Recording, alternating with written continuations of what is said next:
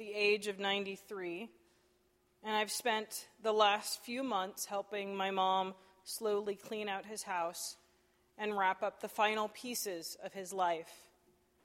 2 weeks ago, my godfather died after a brief battle with cancer. He was a father figure to me, even more so to my brother. He was best man at my brother's wedding. And we gather next weekend to memorialize him. For both of these men, it is too soon to know what their legacy will be, what part of them will live on in the years to come. We have no control who lives, who dies, who tells our story. Another ancestor of mine, a grandfather many times over, was President William Howard Taft. He was 27th President of the United States, a hand-picked successor to Teddy Roosevelt, served one term, and went back to teaching law. In 1921, he was nominated and confirmed as Chief Justice of the Supreme Court on the same day, becoming the only person to head up two of the three branches of government. And yet, if you ask anyone what they know about William Howard Taft, they will most likely say, "Isn't he the one that got stuck in the bathtub?" An untrue story that everyone has heard.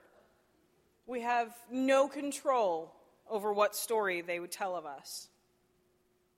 In the Old Testament lesson from today, we hear Abram, not yet Abraham, conversing with God, and he has promised, "Your reward shall be very great." Abraham's response is basically, "Really?" It is then that God tells Abram to count the stars, which in a time before electricity, in the middle of the desert, may have been an even more stunning sight. So shall your descendants be.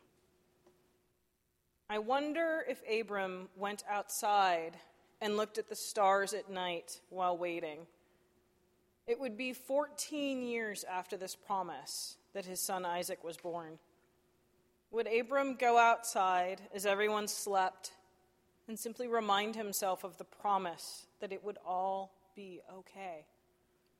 Would he lay in the sand in the dark and imagine the faces and names of all of those stars that would be his descendants? In 15 years of ministry, I've met a lot of kids, and thanks to the miracle that is Facebook, I'm even in touch with some of them still. Watching them grow and move through this big, wonderful world has been amazing. And occasionally one will reach out to me and say thank you, or, "Hey, remember that time we were heading back to church and we accidentally ended up in New Jersey?" I have no control over how they will remember me, but I can only hope that I planted a few good seeds in a garden I will never see. Looking back to my grandfather, my godfather, my own father, all who have died and who all changed my life, I wonder what parts of them live on through me, what part of their legacy relies on me. In the Gospel of Luke, we are reminded that from everyone to whom much has been given, much will be required. And from the one to whom much has been entrusted, even more will be demanded. What have you been given by your teachers, parents, grandparents, friends, and family? How much of this much that has been given did we get from our ancestors?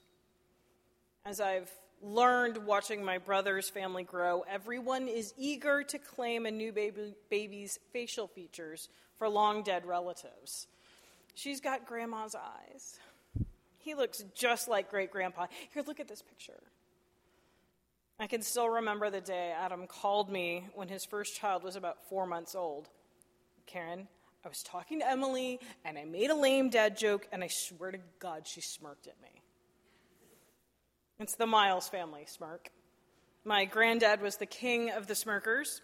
My dad and uncle have the same half smile, and my brother and I were overjoyed to know that at least one of his kids would carry on that family face. But beyond eyes and cheekbones and chins, how do we carry on the legacies that we have been given? From everyone to whom much has been given, much will be required. And from the one to whom much has been entrusted, much will be demanded. How does that challenge make you feel? That much will be required of you, and even more will be demanded. Is it fair? Is it daunting? Does it excite you? Does it motivate you? Abram waited for you. Abram counted the stars, hoping you would exist, wondering what mark you would make on this world. Abram begged God for you to be here. And what are you doing with it? John Wesley told us to do all the good you can, by all the means you can, in all the ways you can, in all the places you can, at all the times you can, to all the people you can, as long as ever you can. I hope that in my 3 short years with you, I have done all the good that I can and encouraged you to do your own good. I hope that we have moved and taught each other more about authentic, inclusive Christian community.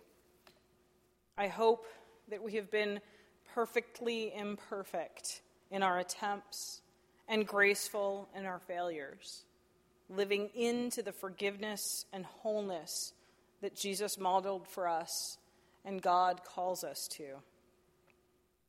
I was blessed to come into an already vibrant and vital spiritual church that welcomed me and included me. And whoever gets that welcome next is so very, very lucky.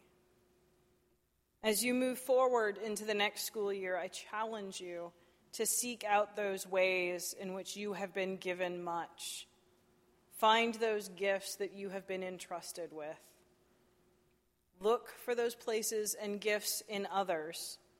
Encourage each other to make good use of what you have been given. Work together to do all of the good that you can in this place. Do all the good you can, by all the means you can, in all the ways you can, at all the times you can, to all the people you can, as long as ever you can.